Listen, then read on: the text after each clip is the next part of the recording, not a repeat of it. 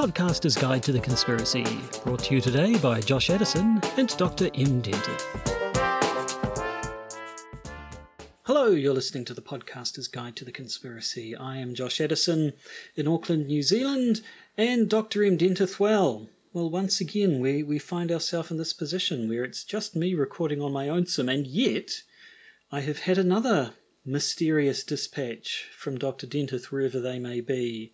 This time, it's an interview recorded with a friend of the show and semi-regular contributor, Joe Uscinski, who is still at it, surveying the beliefs of people around QAnon. Obviously, now it's been around a year, I think, since we last heard from Joe, and there's been a whole lot of COVID conspiracy theorizing going on, so there's probably that to talk about as well. So I won't waste time. It's a good hour and a bit interview, so let's just play it and maybe see what we can divine about M's current whereabouts, if there is anything. Let's listen and see.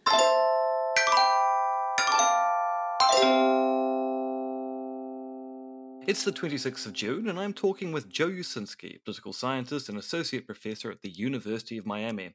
We've talked with Joe a lot over the years, but it's been well over a year since we last chatted, and my, what a year it has been. Joe, how are you holding up in the COVID-19 pandemic? Very good. Thank you for asking, and it's great to be with you again. I think the last time we talked was at the beginning of the pandemic. Arguably is really only a year and a bit ago, but it seems a lot longer. It seems decades ago, and it's tough to even imagine what things were like in April and May of 2020. But it's been a gradual return to normal here in Miami. Not everyone locked down to begin with, and not everybody was wearing masks to begin with. So, a lot of people did what they were supposed to do, and there were some drastic changes at the beginning. But once summer hit last year, people pretended that, it didn't exist. And then, of course, we got second, third, and fourth waves after that. But my understanding is that vaccination is going pretty well. I've gotten both doses a couple months ago. So you're now fully 5G compatible? Yeah, metal sticks to my neck, so I'm told. So because last time we spoke, you were teaching in the middle of a basketball court. I was. So the things that were going on in fall of 2020 were very drastic on the university campus, where they had me teaching in a basketball stadium, and they had my head up on these Jumbotron screens. And they were keeping very good track of what was going on campus in terms of public health, and they weren't finding any classroom transmission or any faculty catching it from teaching. So that was all good news, particularly for me. So they sort of eased back on some of the restrictions. They still had big classrooms for few students, and everyone kept social distancing. There was masks and everything. But they found the things that drove outbreaks on campus were largely when you had a 3-day weekend, and all the kids would go out and party, not socially distance, and then come back, and they would catch it and then spread it around. So the real drivers of it weren't the college experience per se. It was more the extracurricular activities off campus that were doing it. Well, it sounds like you should be keeping all of your students in dorms and policing them 24/7. Well, they did. So it got to a point in the spring where they did do like a really stringent lockdown, because they did have a spike, I think in March or April. And they had to really crank down on what people were doing. But it all came less down to the disease itself and more to everybody's behaviors. A lot of people were just sick of the social distancing, and they stopped doing it. And then you got exactly what you'd expect. At this point, they're requiring vaccination from everybody but students. And if you're not vaccinated, you got to get tested multiple times a week, which I think is pretty good not just public health, good for public health records, but it's pretty good in terms of encouraging people who don't want to get vaccinated to get vaccinated. Yes, it's been actually quite an interesting time back in Aotearoa, New Zealand as well, looking at the way in which the pandemic has basically been spreading overseas, given that New Zealand has done particularly well during the pandemic by locking down our borders and kind of stopping people from coming in, thus limiting the extent of the virus. Although we did have a scare in Wellington last weekend where it turned out that a person from Australia with the Delta variant had come to visit the capital and went to an art exhibition and spent a lot of time socializing with friends, but crucially was also a very good public citizen by using the app that tracks where you go business-wise, so they're able to do contact tracing. And thus far, Wellington has done particularly well by not getting the Delta variant spread amongst the general population. But it's early days, and the Delta variant seems to be particularly pernicious and not the kind of thing you want set amongst a country of sheep. Yeah, yeah. Well, I mean, now it just comes down to who's going to get vaccinated and who's not in my country. And then for other countries, how much can production be ramped up to get the vaccine to everybody? And can the rich countries step in to cover the cost of that? I mean, my guess is you're going to have between 20 and 30% of Americans who just opt out of getting it, which doesn't shock me. I mean, we've been measuring anti-vax attitudes for a long time. That's probably, could have been predicted before the pandemic, that we'd have that many people saying, oh, I don't want to get it. Who's choosing not to get it has sort of been changing over time.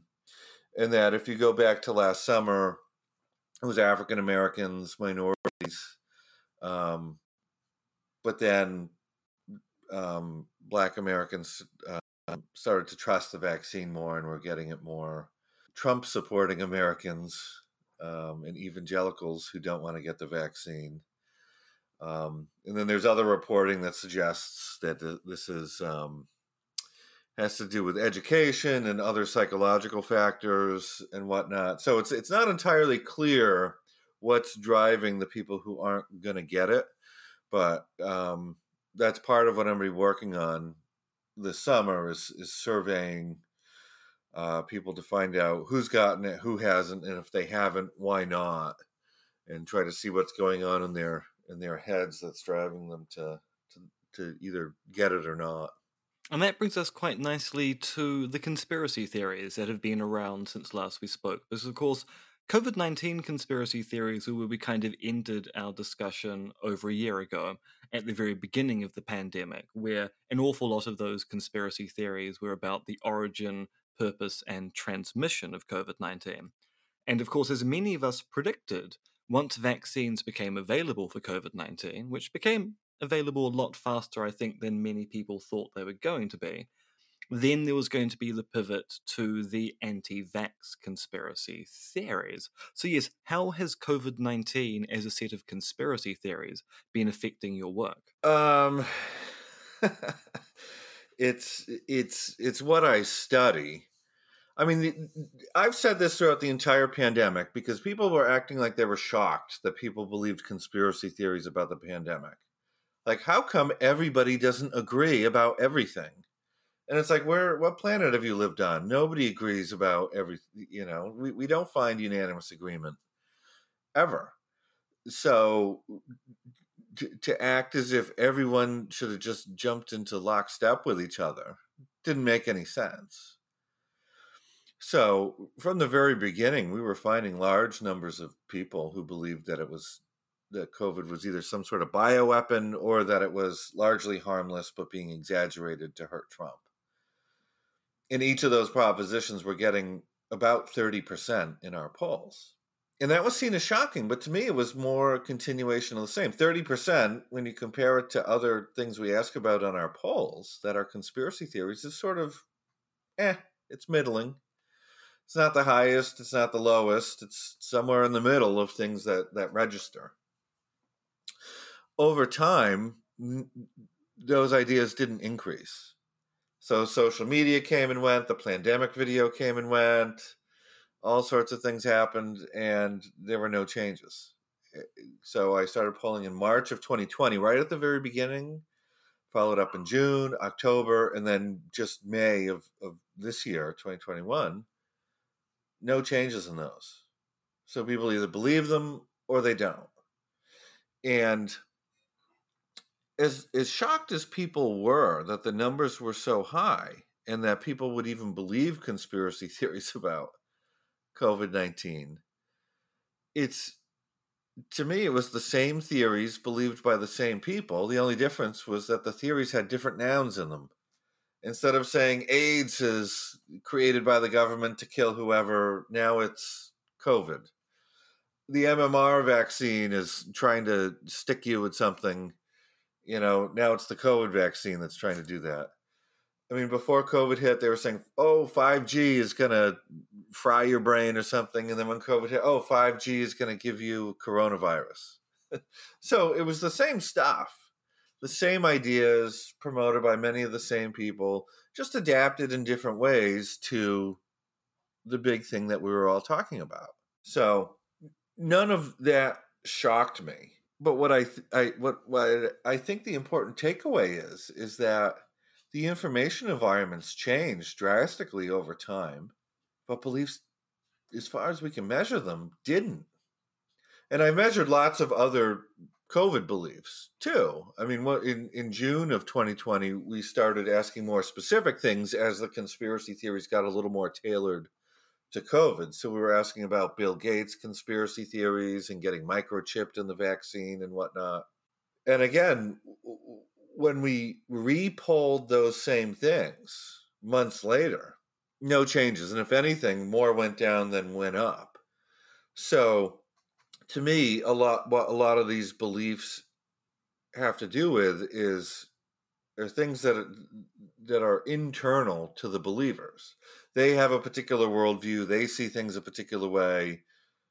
They're the ones who are going to see the conspiracy theories most of the time. And because of that, the numbers aren't going to shift radically one way or another over time. I mean, this fits in with some of the work I was doing with the group at the University of Auckland, Te Pūnaha Matatini, where we were looking at the infodemic around COVID-19 over the course of 2020.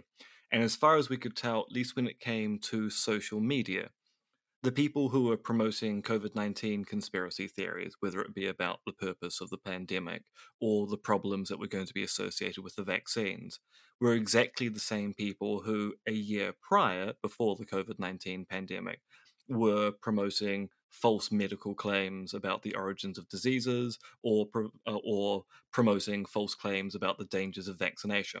It didn't seem there were any new people being involved in these conversations. It was the same old people who had the same old problems, which, as you point, they just changed the noun. They went, I mean, well, it used to be the MMR vaccine that we used to go on about in public. Now we're going to go on about COVID-19.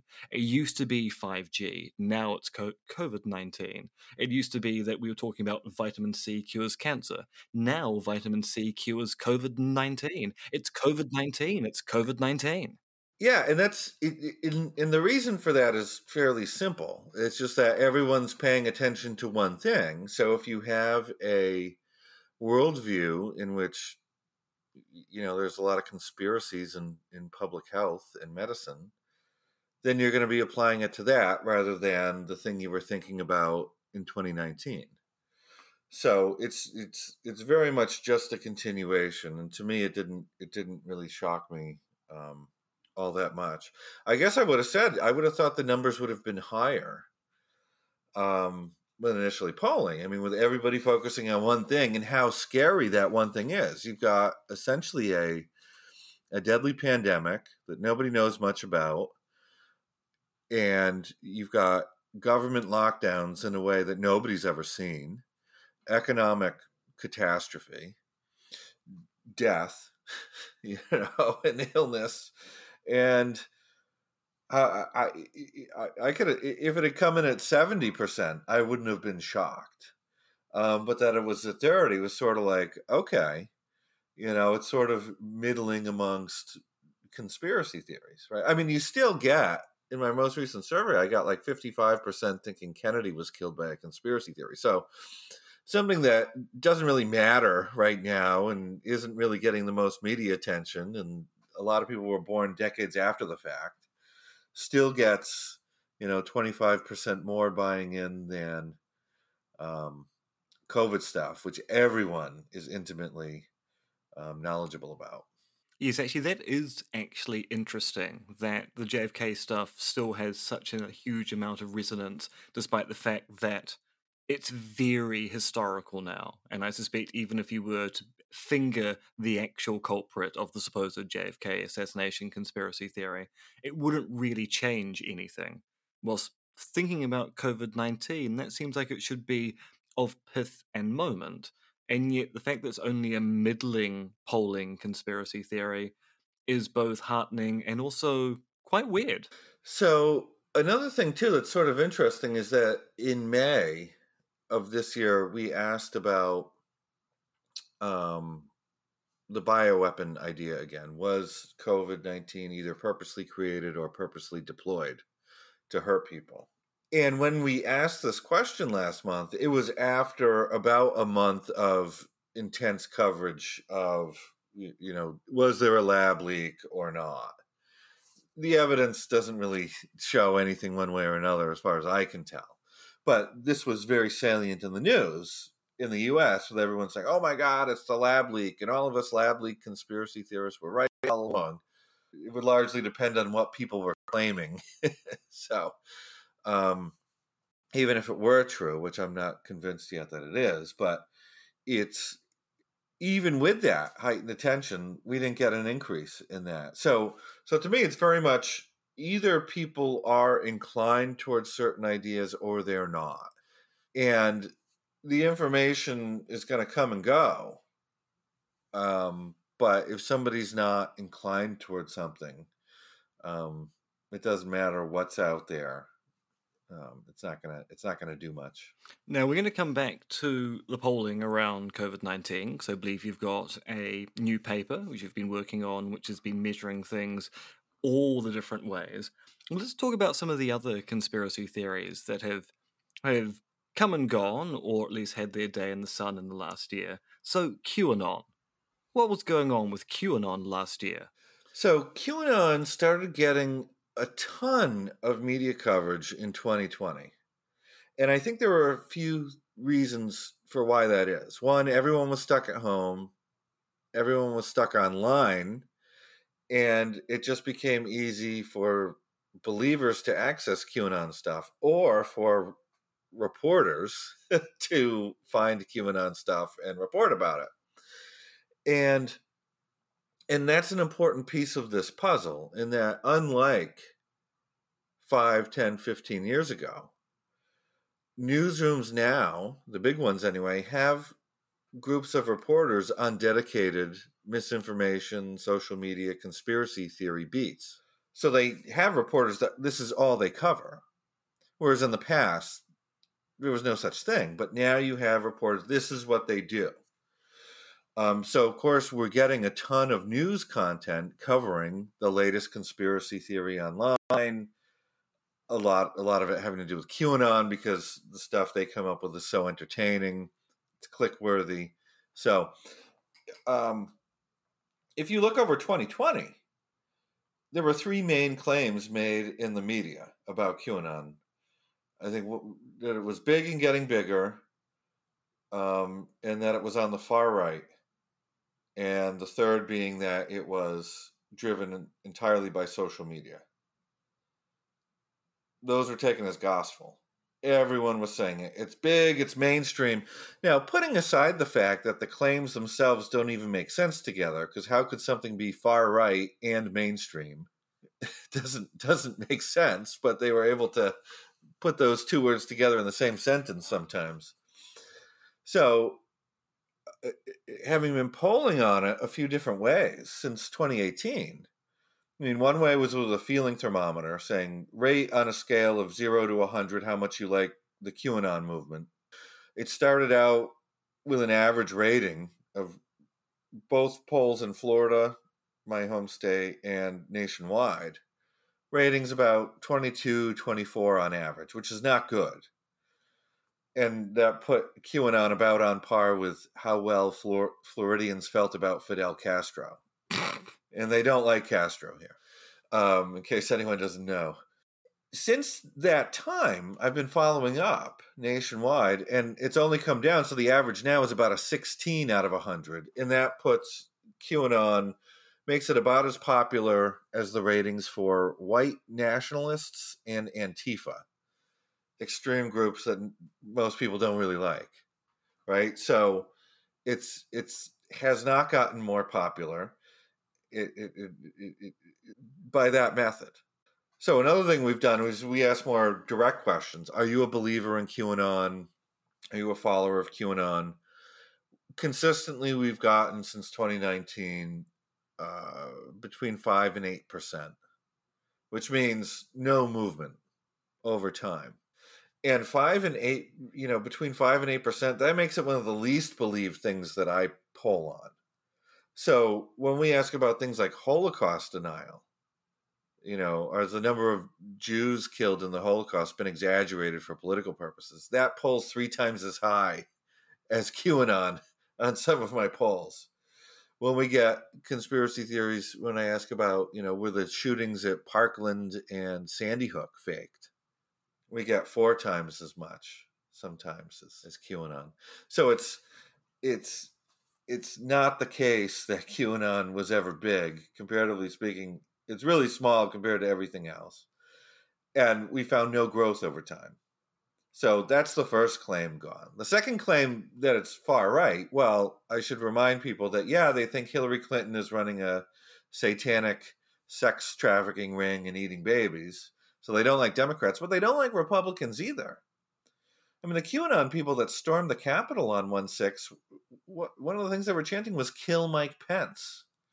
And they wanted the Bushes dead. So it isn't like they just dislike Democrats or liberal politics. They dislike politics and politicians. They like outsiders, and they believe that the entire establishment is corrupt to the extreme. So what we find with QAnon supporters, they're not like Republicans. It's not like you get some standard bearer Republican, like, I'm really into Ronald Reagan, and I read Milton Friedman, and Barry Goldwater is my hero, and I have a subscription to the National Review. Oh, yeah, and satanic baby eaters. No, those things don't go together, right? So, just to put it mildly, the things that Trump and the things that he tried to activate were not mainstream Republicanism or conservatism.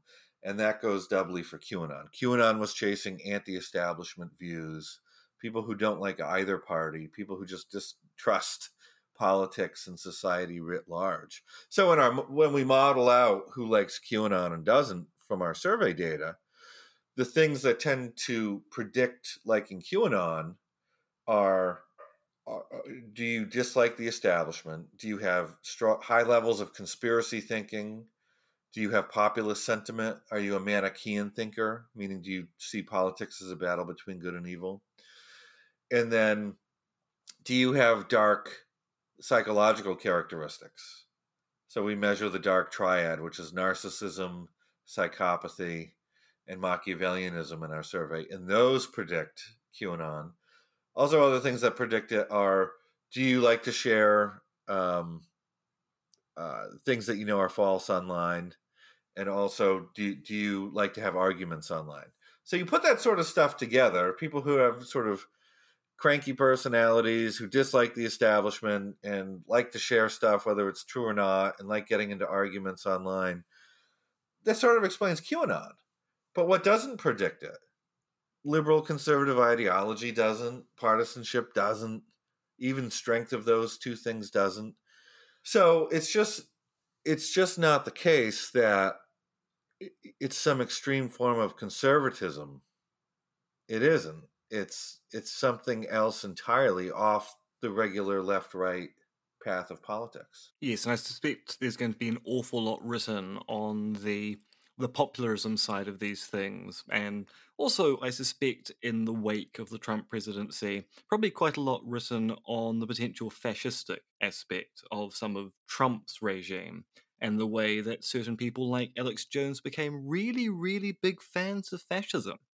Now, of course, anyone who's listening to this who is skeptical of the idea that QAnon is a minoritarian view and that we're underplaying exactly what happened in 2020 will point, of course, to the January 6th invasion and go, well, how can you say that QAnon is something which hardly anyone believes when all of these people stormed the US Capitol? Surely it's much bigger than you rubberneck academics actually think. Well, that's just anecdotal evidence. I mean, of the people who were there, not all were QAnon, but on January 6th, most Americans were either at home or at work. You had some thousands of people there, but we're not talking about a representative sample, and we're not talking about all or even most Americans showing up. So you got to put it in terms of this is a country of more than 300 million people, and we're talking about the actions of 1,000. I don't know how many arrests have been made now, maybe less than 100. I don't know. But it's not enough to be able to say, well, everyone's a QAnon believer. So that's the first thing I would say there. Where I will extend an olive branch is that some of the ideas that make up QAnon exist far outside of QAnon and exist, but importantly, they have existed long before QAnon, right? So, I mean, my country had satanic panics back in the 80s and 90s where they thought that there was satanic sex trafficking and satanic ritual abuse going on everywhere, and that this had infiltrated, police departments and whatnot. The Oliver Stone movie JFK has a deep state, and they posit that the assassination of JFK was pulled off by a pedophile character played by Joe Pesci. So even the most outrageous claim of QAnon, which seems to be, it's pedophile sex traffickers control, control the government. Even that's old. That's old sauce. When we poll on some of those things, those come out sometimes between 15 and 30%. So you can get a lot of people buying into some of these wacky ideas, but a lot of those people, when asked, do you follow QAnon? Not only is the answer no, but they don't even know what it is. They've never heard of it. And what some people are trying to do is try to say, well, everyone who believes any wacky conspiracy theory is now QAnon, or they'll call them QAnon adjacent. Well, that's just dishonest. It's dishonest because it's putting a causal locus onto QAnon and what QAnon's been up to and saying that they've had some sort of a much bigger influence than they've really had. I mean, the scarier truth is, the good news is this: that QAnon wasn't able to convince that many people at a time where you think it would have happened during a pandemic where there's lockdowns and everyone's online. The bad news is that people have believed wacky stuff for a lot longer than QAnon, and the numbers of people who believe these sorts of things are particularly scary. And they leave society open to manipulation by people who would take advantage of that. So we saw in the 2020 election, a lot of the ads that Trump was running were accusing Biden of being a pedophile. And this wound up being in all sorts of ads and in different campaigns, even in the House of Representatives, where people were saying, oh, that one's soft on pedophilia, that one's soft on sex trafficking. I want to save the children. And people can use that as a cudgel to beat their opponents with. Because what we find on our surveys is that views about sex trafficking are just off the charts in my country. It's probably the same in the UK and some other countries. We asked a question where we said, do you think the amount of sex trafficking in this country is higher or lower than 300,000 children a year? And the reason why we gave that number as a baseline was because that's a number that a lot of Congress people have trotted out. Is that 300,000 American children are trafficked every year, sex trafficked every year. But at the same time, fact checkers have also repeatedly rated that Pants on Fire for Pinocchio false. And they said that, we don't know what the true number is because this is underground stuff, but it's nowhere near 300,000. So we used that in our survey, and we found most Americans rate it at 300,000 or much higher, with 33% of Americans, I think, saying it's far higher than 300,000. So people have this view of sex trafficking that it's massive. And then when we ask questions, do you think, elites in government in Hollywood are running sex trafficking? We get like 30%. So these beliefs are out there, and they're very widespread. So, but they tend to incredibly exaggerate, the truth of the matter. And that leaves these believers as prime targets for somebody like a QAnon or somebody like some politician who wants to come in and beat their chest about how they're going to save the children. Yeah, there is something quite interesting about the way in which people want to associate any weird conspiracy theory belief with QAnon at the moment. So I had an argument with someone locally back in Aotearoa, New Zealand, earlier this year, where they were describing a whole bunch of satanic panic stuff as being QAnon adjacent. And I was going, no, you shouldn't really be talking about that stuff as being QAnon adjacent, because that stuff was brought into the QAnon conspiracy theories, but it's got a long and terrible history aside from it. So it's wrong to label that stuff as QAnon. You should be talking about how the stuff influenced QAnon, not labeling it as a QAnon-like theory. And often I think people want to do this to make the threat of particular conspiracy theories even greater by just extending the fringe of what actually encompasses that theory by going, it's not just QAnon, it's all these other things which resemble it slightly, which we're just going to put under this umbrella to make it seem like an even bigger threat than it is at this time. Yeah, and you've had headlines in my country in the UK where they're like, The Guardian, 25% of Britons believe QAnon conspiracy theories. Well, those theories existed long before QAnon, and most of the people believing it never heard of QAnon. And it makes it sound as if QAnon is having some influence where it isn't.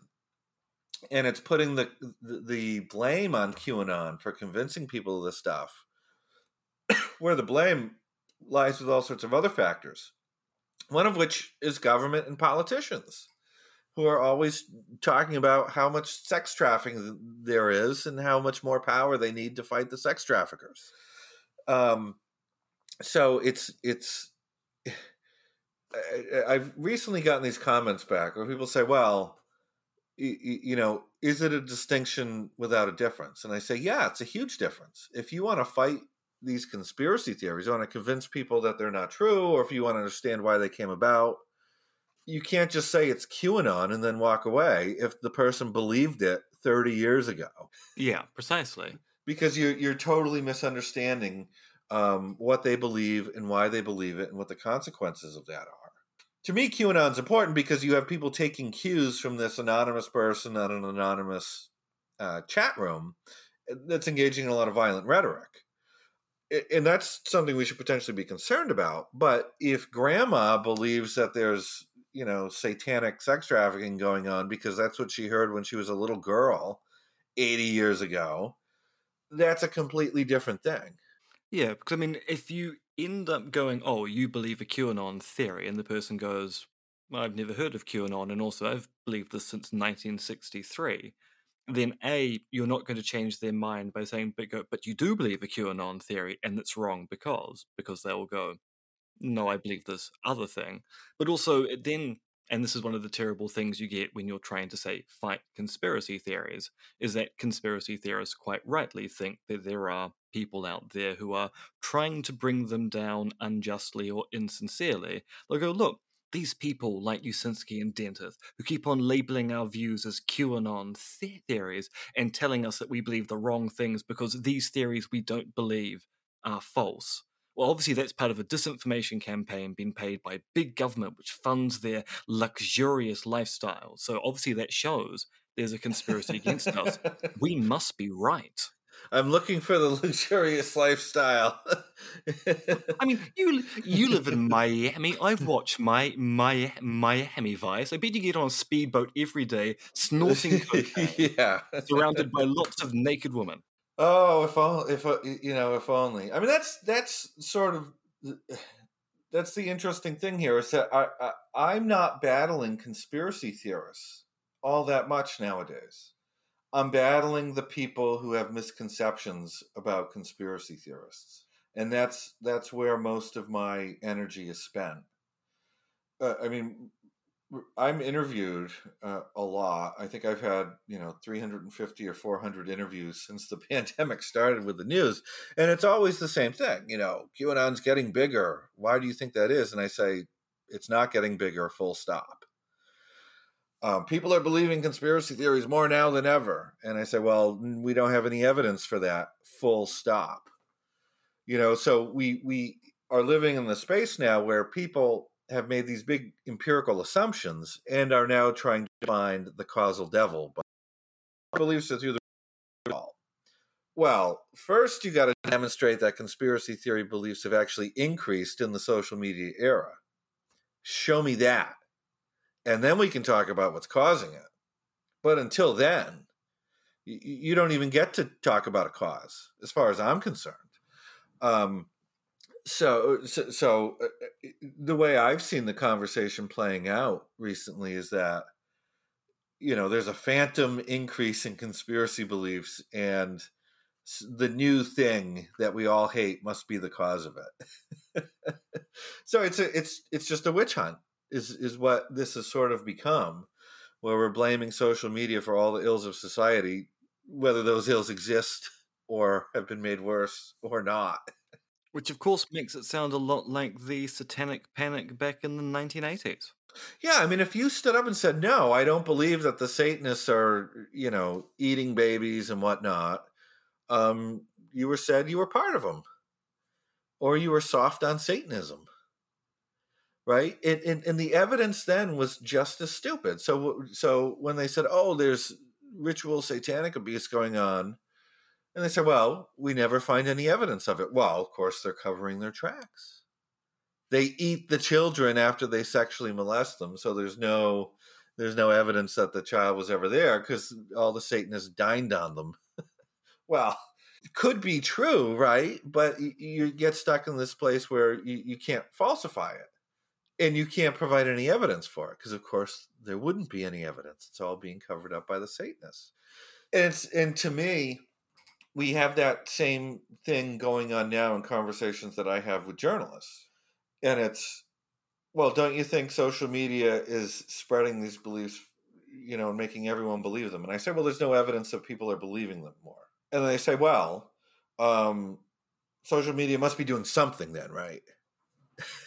So they completely move the goalposts and say, well, it's doing something. I'm like, sure, I'm sure it's doing something.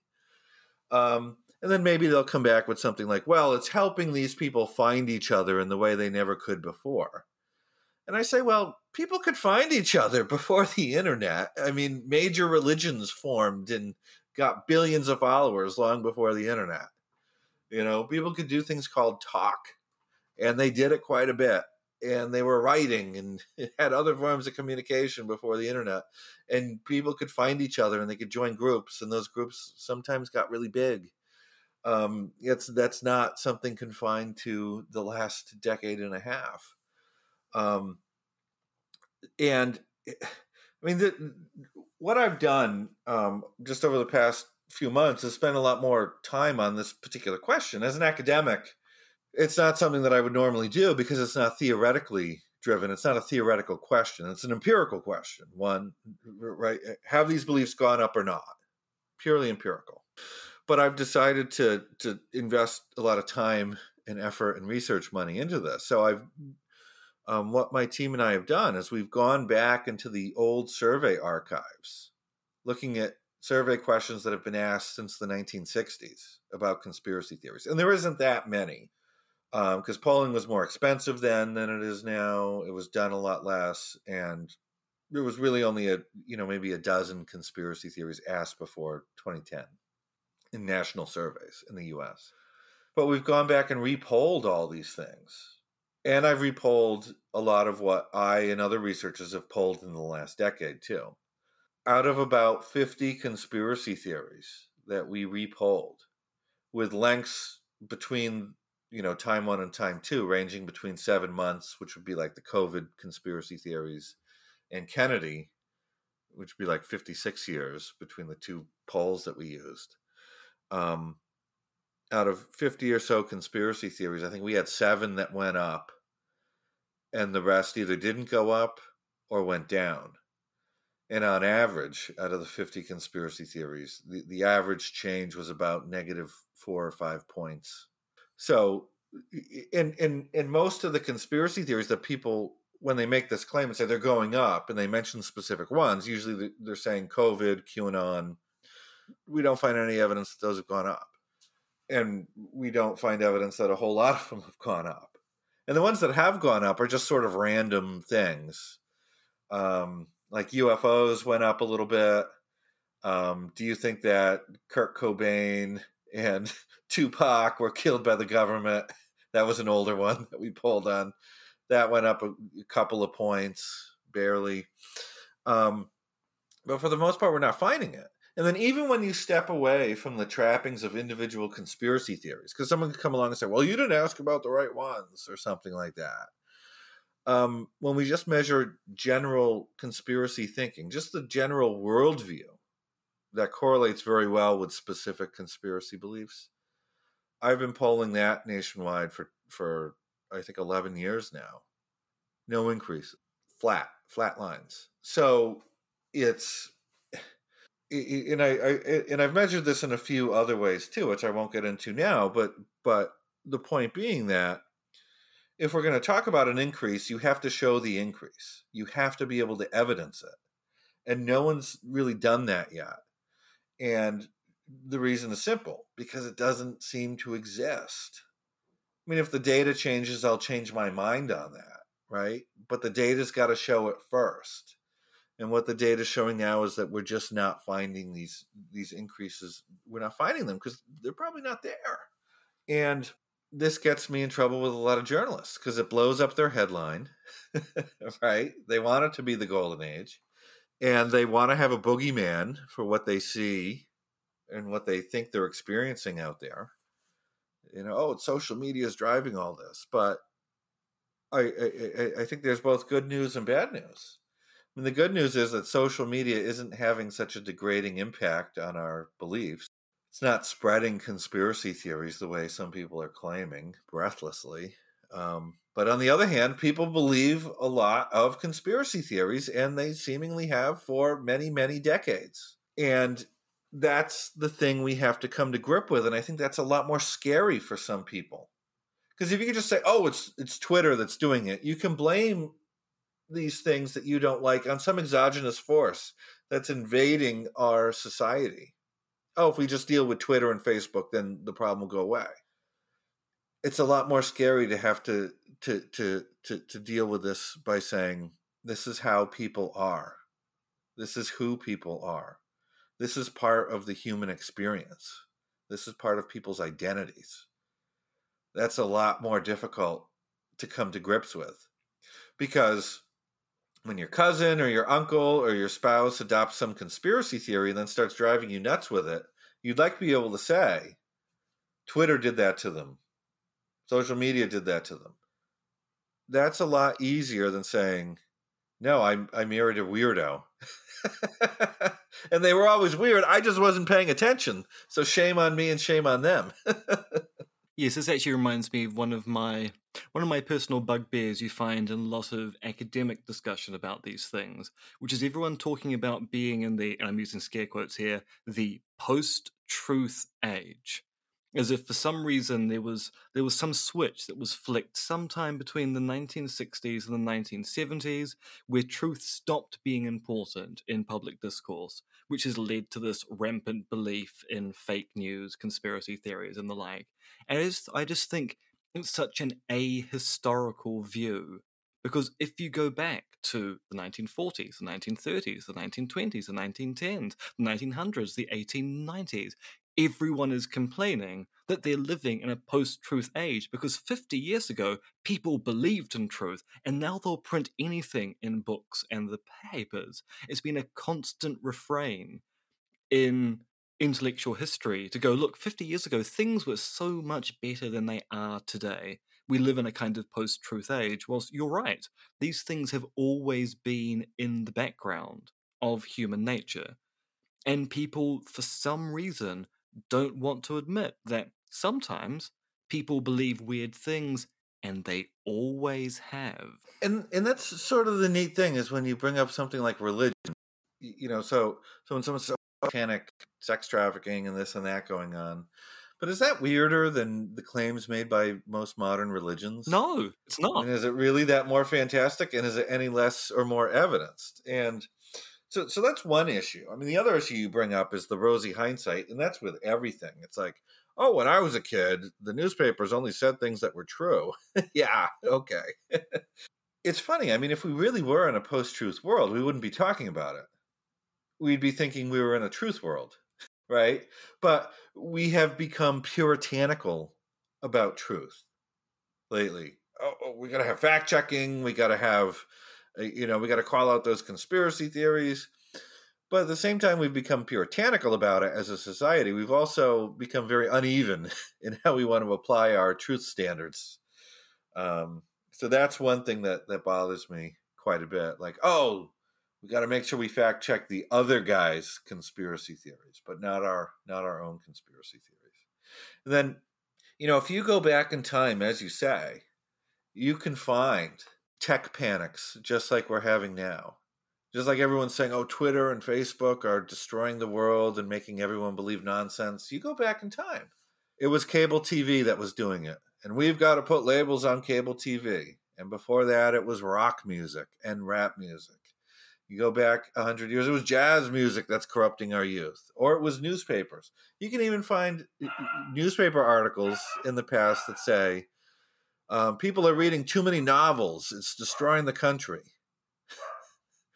So everything gets blamed. Every communication technology. It's all going to destroy people's minds. But I think all that's really happening is that communication technologies are allowing us to see ourselves and each other more clearly. And sometimes what we see doesn't always flatter us. and we want to blame the communication technology for it. But that's not what's it. It's just we're seeing human nature. Yes, that's it. Yeah, I think rosy hindsight is a good way to put it there. We seem awfully fixated on a version of the past that never occurred, and we want to blame something that happened back then for why we're in this terrible travail we're in now. So, and it holds us back too. I mean, one thing that always comes to my mind is like with self-driving cars. Like people are like, I would never trust a self-driving car. And it's just like, well, what's the number one cause of accidents? Humans. Right? So people have some way that they want to do things because it's comfortable to them, but it doesn't make it better than the new way. And there's a lot of biases out there, like, oh, the new thing is going to destroy us. The new thing is bad. I don't trust the new thing. Billy Joel had a song with a good lyric of this. He said, the good old days weren't always so good, and tomorrow isn't as bad as it seems. And I think that's something that people ought to hold on to. Now, we started this discussion with talking about how we're going to come to the recent work you've been doing. We've been measuring things all different ways. Tell us about this most recent work of yours. So, in looking at how or if conspiracy theories have increased over time, we put together a paper with 4 studies. And the first study was, as I just explained a few moments ago, that we went back and re-polled all sorts of conspiracy theories exactly as they had been polled in the past to see, are there increases? And if conspiracy theories were increasing, we would have expected to find good evidence of it. We didn't. Then we got a hold of the data from the Conspiracy and Democracy Project at Cambridge in the Crash Center, where they polled a handful of European countries with a handful of conspiracy theories over consecutive years, exactly the same way. No increases in these European countries. Then we came back to the US, and I've been asking this question on my surveys. Say, here's a list of 10 groups: conservatives, liberals, big business, international organizations, labor unions, communists. Here's a list of groups. Pick all the ones that you think are conspiring against us. And I've asked that over the course of the last decade. No increases in the number of groups people think are out to get us. And then finally we looked at just generalized conspiracy thinking over the course of a decade. No increase. So I just, once you're there, it's just sort of like we're not finding it. We're not finding these increases, and for some people, it's just become a part of their identity. That yes, there are massive increases in this, and yes, it's social media doing it, and yes, it's everyone's dumber than me because they all believed stuff, and now it's just not the case. And just like talking to what's because I always hear this thing about conspiracy theorists. It's like they never change their mind and they always change their theory and they wiggle around evidence. Well, when I tell people conspiracy theories haven't gone up, they do the same thing. They're like, well, I don't believe you. You're missing something. Your evidence isn't good. You have the wrong evidence. But here's my anecdote. So, I mean, a lot of times what I find some journalists are doing is just as bad as the conspiracy theorists that they are trying to denigrate.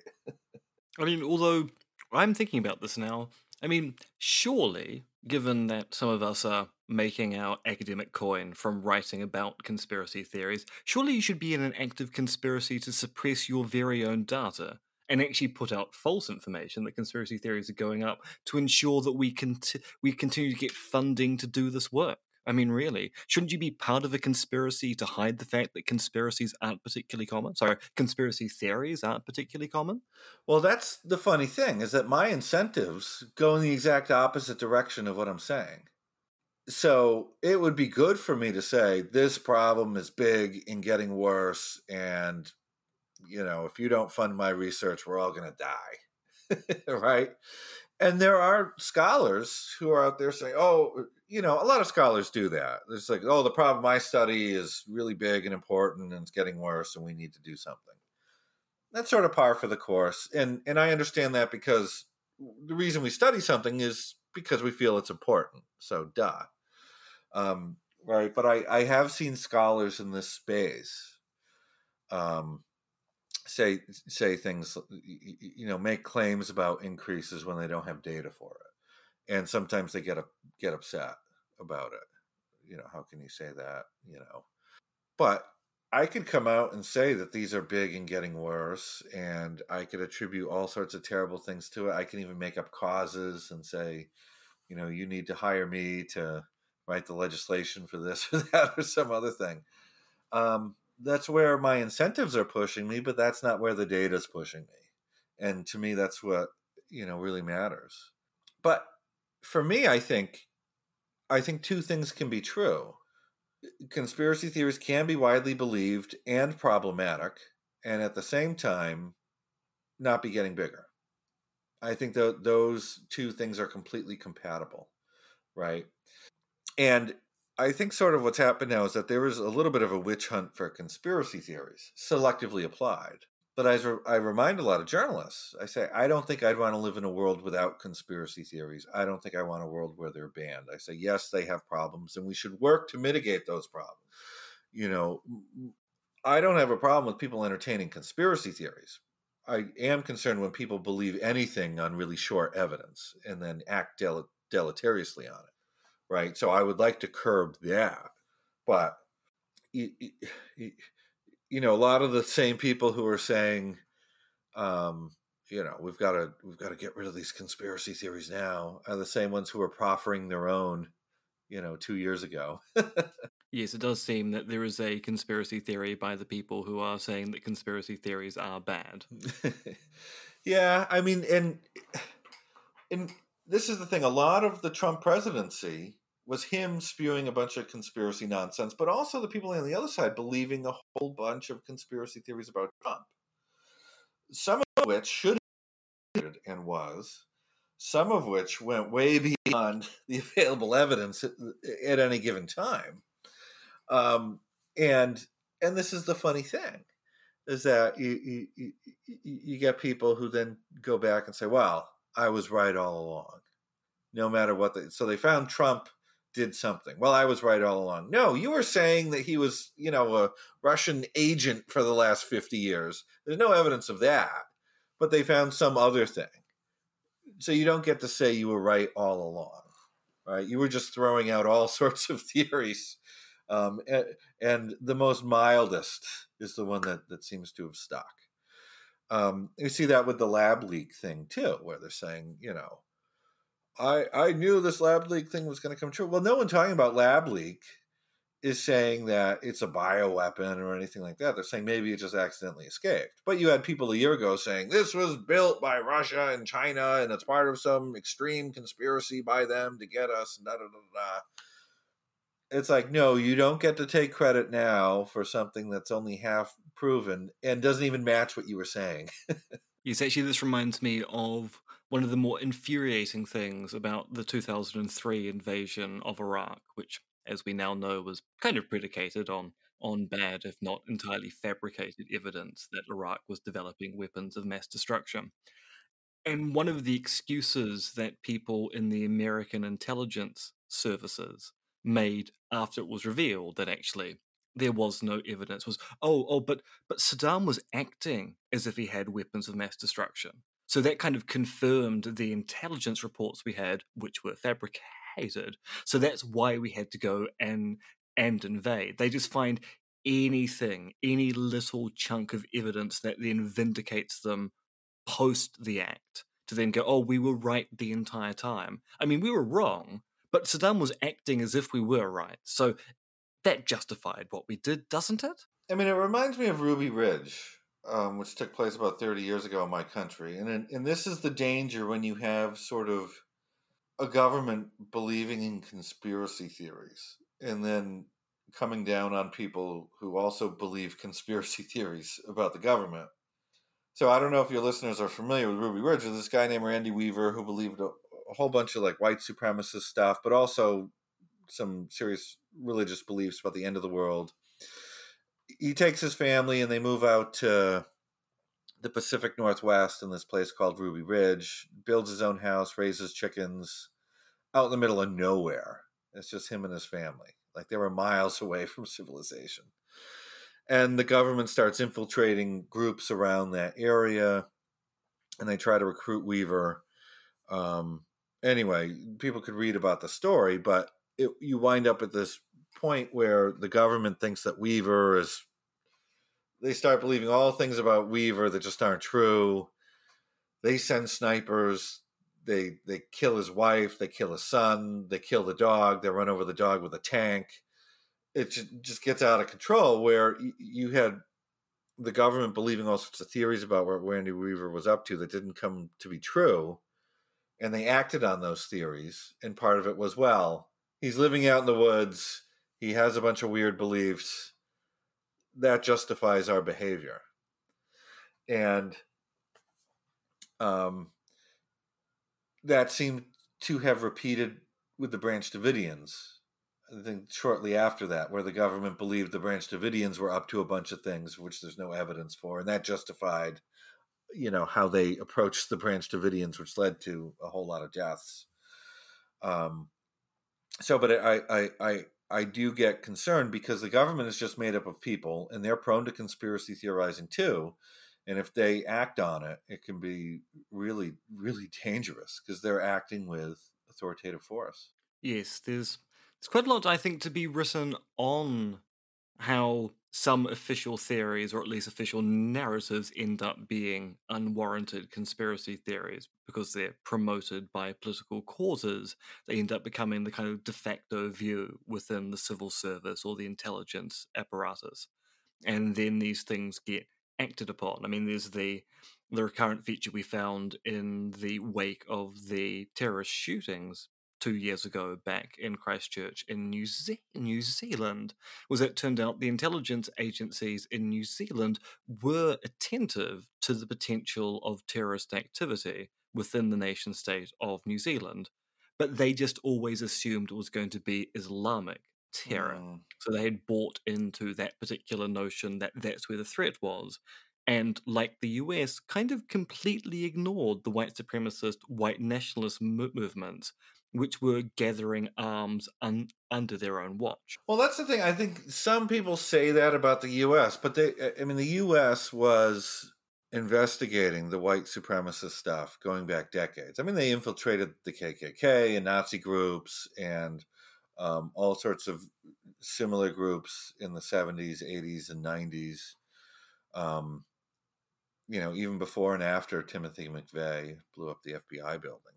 Some people make the argument, and they have presented evidence for this, that the government has paid more attention to left-wing groups than they have to right-wing groups. I'm not familiar with that evidence, so I can't evaluate it. But what I can say is that it's not clear that the government's ignored it.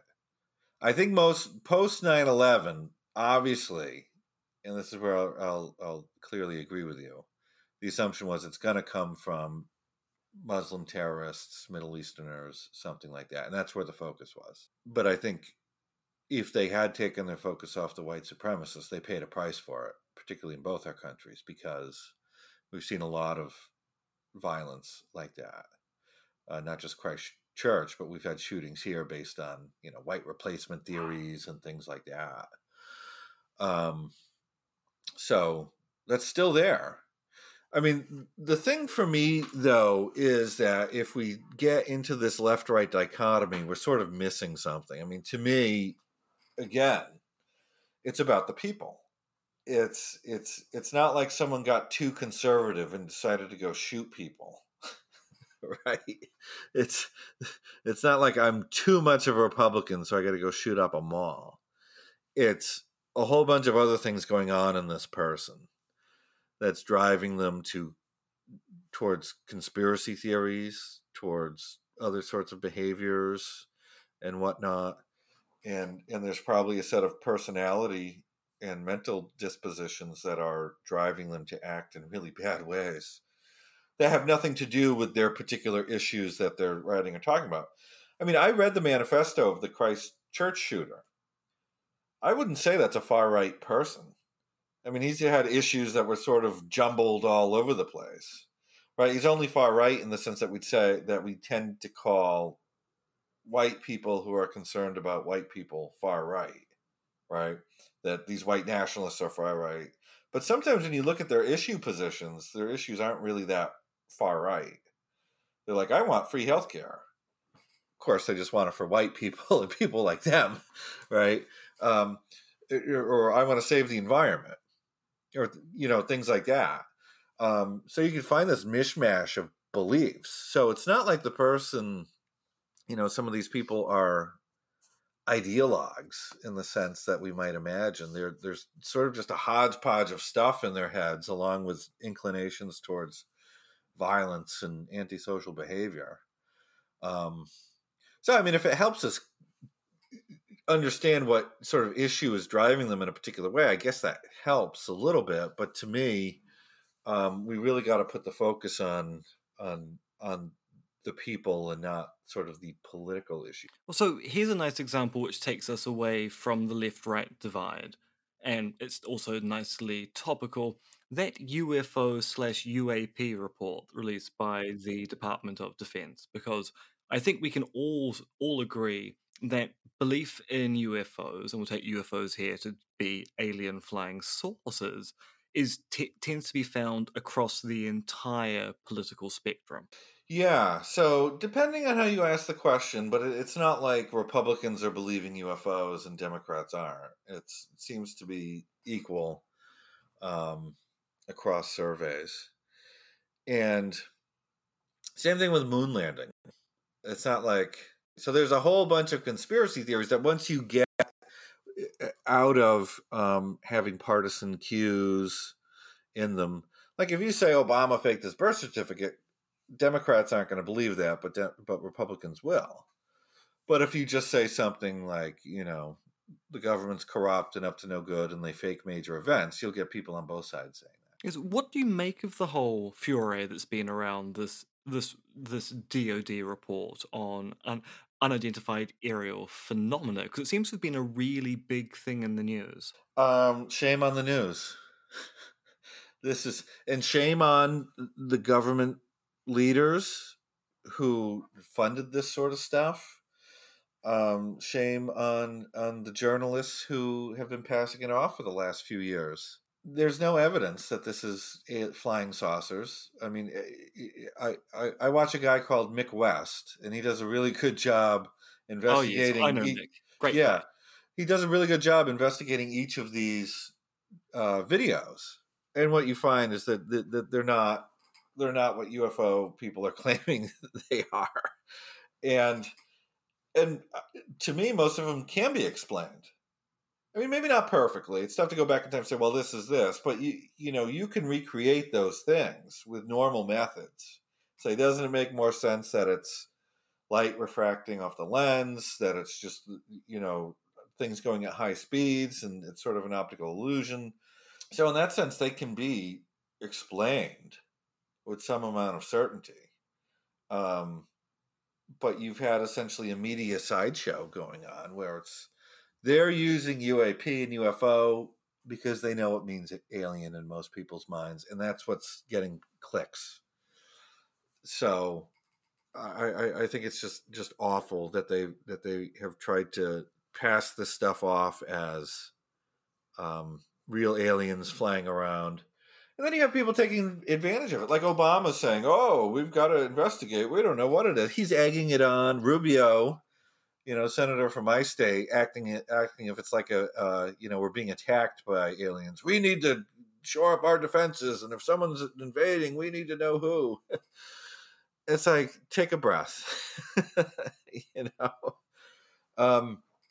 I just think that this is largely a creation of a small number of people and a lot of willing journalists. Yes, I think there's quite a lot of evidence to show that certain journalists have kind of been entrapped by vested interests in the UFO community who have spent time building up relationships with reporters and the like. Which then precipitated this particular kind of media coverage when it was revealed there was going to be a report and no one knew it was in the report, and yet people had been seeded with the idea this is going to confirm we've had alien contact in the past, and then the report comes out and it's remarkably banal. But you should be pulling your hair out of all people, because the epistemology that we hear in this whole discussion is just terrible. I Oh mean, yeah. I've seen like, well, we don't know what it is, so that means aliens. No, you don't know what it is. It means you don't know what it is. You don't get to then say aliens. I've seen people moving the goalposts everywhere. You debunk 8 videos and they say, well, those weren't the videos I was relying on. It's these other videos. And you debunk those and say, no, I wasn't showing those as evidence of aliens. It's these other ones. So it's people aren't allowing themselves to ever be proved wrong with them. But also there's this other weird thing, which is a very weird appeal to authority that goes on with a lot of these reports of unexplained sightings, which is, oh, but these are the world's best pilots, they're trained to do these things. And yes, in theory, a pilot should be someone who's very good at observing what's going on around them. But we also know that the US Air Force has terrible record keeping when it comes to pilots arriving on the ground and writing their post flight debriefings. So often when it turns out, oh, so there's a contact that was on your radar during your flight 2 days ago, which we can't explain. Could you sit down and actually just write down what happened? Because you didn't write it when you actually landed, but it's okay, you'll do it now. And 2 days later, you've already going to have memory conflation, you're going to have confusion of events. And yet we're assuming that somehow these reports are verbatim and crystal clear, when really they're nothing of the sort. Yeah. And it's a mountain of bad evidence, which looks from the outside, if you don't know what's going on, as very suggestive of a particular hypothesis. But a mountain of bad evidence doesn't really suggest anything other than the fact that you need to get better evidence. Yeah, and that's what I think sometimes people can be impressed when you've got lousy evidence plus lousy evidence plus lousy evidence. They think it adds up to something. Yeah. But 0 plus 0 plus 0 plus 0 plus 0 is still 0. And once you start knocking each of these things down, you're not left with anything. So just because there's a lot of it doesn't mean anything's good. And I think some people fall for that. I mean, I'm not opposed to the idea that there's aliens. I'm not even opposed to the idea they might be showing up. But I'll believe it, when there's evidence for this. And these videos don't show it. I mean, every video is a different thing, supposedly flying a different way or direction with a different shape and different characteristics. If all these were aliens, then the aliens sent their entire fleet of 600 different spaceships to come and look at us, so. Yes, I actually like the hypothesis that was advanced by Douglas Adams in The Hitchhiker's Guide to the Galaxy that yes, there are UFOs, they are alien flying saucers, but they're teenage joy riders who just like coming to Earth and teasing rubes by landing in front of them, speaking funnily, and then just driving away. Yeah, they like showing up and exsanguinating a cow and then leaving. Yeah, it's a kind of hazing ritual that goes on for alien corporations. Go to Earth, drain blood from a cow, and then we'll let you into our special fraternity. I think another problem that I see with a lot of this discussion is that you have people who say, well, the government's lying and they're covering everything up. But look at this evidence from the government that I have. Yeah. Well, wait a minute. Well, I mean, it's the old Alex Jones thing that the powers that be can't help but leak what they're really up to. This argument that the government is so evil and so malign that they want to rub their evilness in your face, which is how you can say the government is untrustworthy and then use evidence from the government to prove even more untrustworthy action on their part. Yeah, or they like putting out little signals and symbols and whatever to let us know what they're up to, even though they're trying to hide it. Like building Denver Airport. Yeah. Have you actually ever flown through Denver? Yes, and I have seen the mural. Yeah, I actually need to organize a trip to the US that specifically takes me through Denver with a 2 or 3 hour layover so I can actually I can explore the airport properly. Is that how you would fly now? Wouldn't you come to San Francisco or LA? I'd assume LA.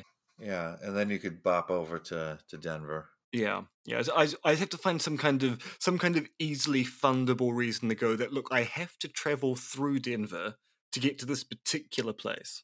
Which is why, 'cause, I mean, you kind of owe all of us conspiracy theory theorists a conference. So I think you should hold the conference in Denver. Surely Denver Airport has a conference center.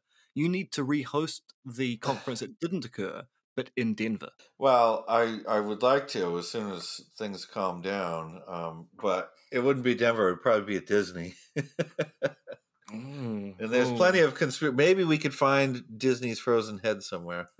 Oh yes, and have a great old kick around on a field just outside Epcot. Yeah.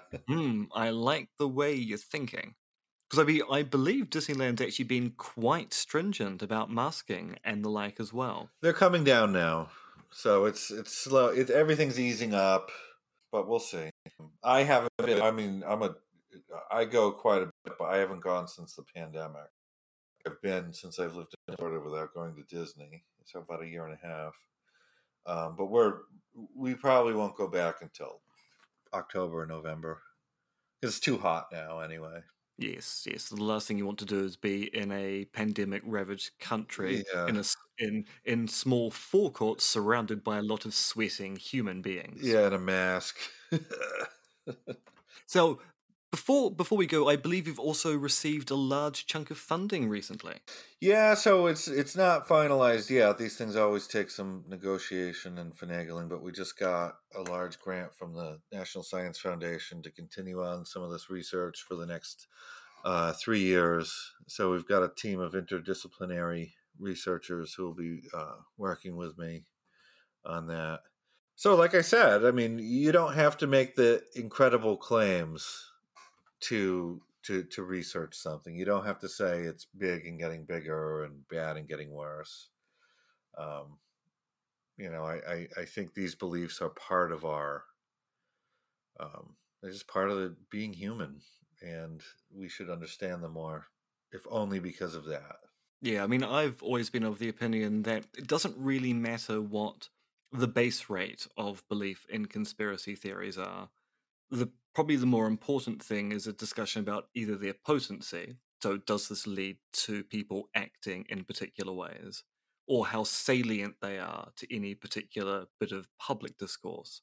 Because you don't need to be that concerned about whether there are lots of them or not that many of them. What you really want to do is have a conversation about what do they actually mean when we're having these kinds of conversations about what's going on in politics or world history and the like. Yeah, I mean that's part of it. And then this leads to a second question, which is, a lot of people believe conspiracy theories. Most people don't act on them. So for the people that do, what's that ingredient? What's that thing? And to me, that might be more important than the conspiracy belief, right? Whereas the conspiracy theory might help that person focus their action on something, but the choice to act is driven by something completely different. I mean, we went through 3 decades where 80% of Americans believed JFK was killed by a conspiracy, but there wasn't like chaos and blood in the streets everywhere because of it. So yes, I mean that's a really interesting point. I mean, not being American, the whole JFK thing often leaves me quite cold. Why people continue to talk about this thing since 1963.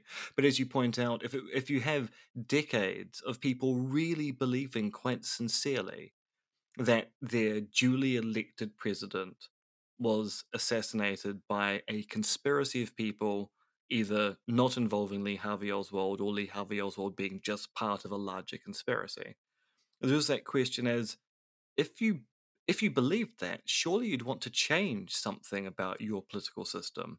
And if it didn't actually lead to any direct effect, was it leading to indirect things? Did it increase people's want to be involved in the political system? Did it lead to a greater number of enrollments in, say, the Democratic Party or the Republican Party?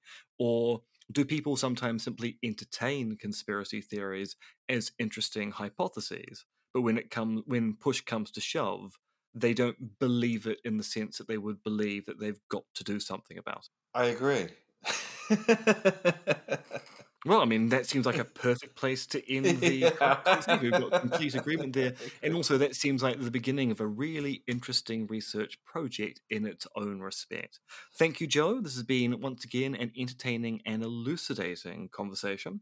And I would encourage viewers to send all complaints to M. Dentith at his new email, whatever that is. That new email will be with us in about 2 weeks, 2 weeks or so. I've still got some time in this quarantine hotel that I've got to live out. But yes. So yes, thank you, Joe. A pleasure as usual. All right, thanks.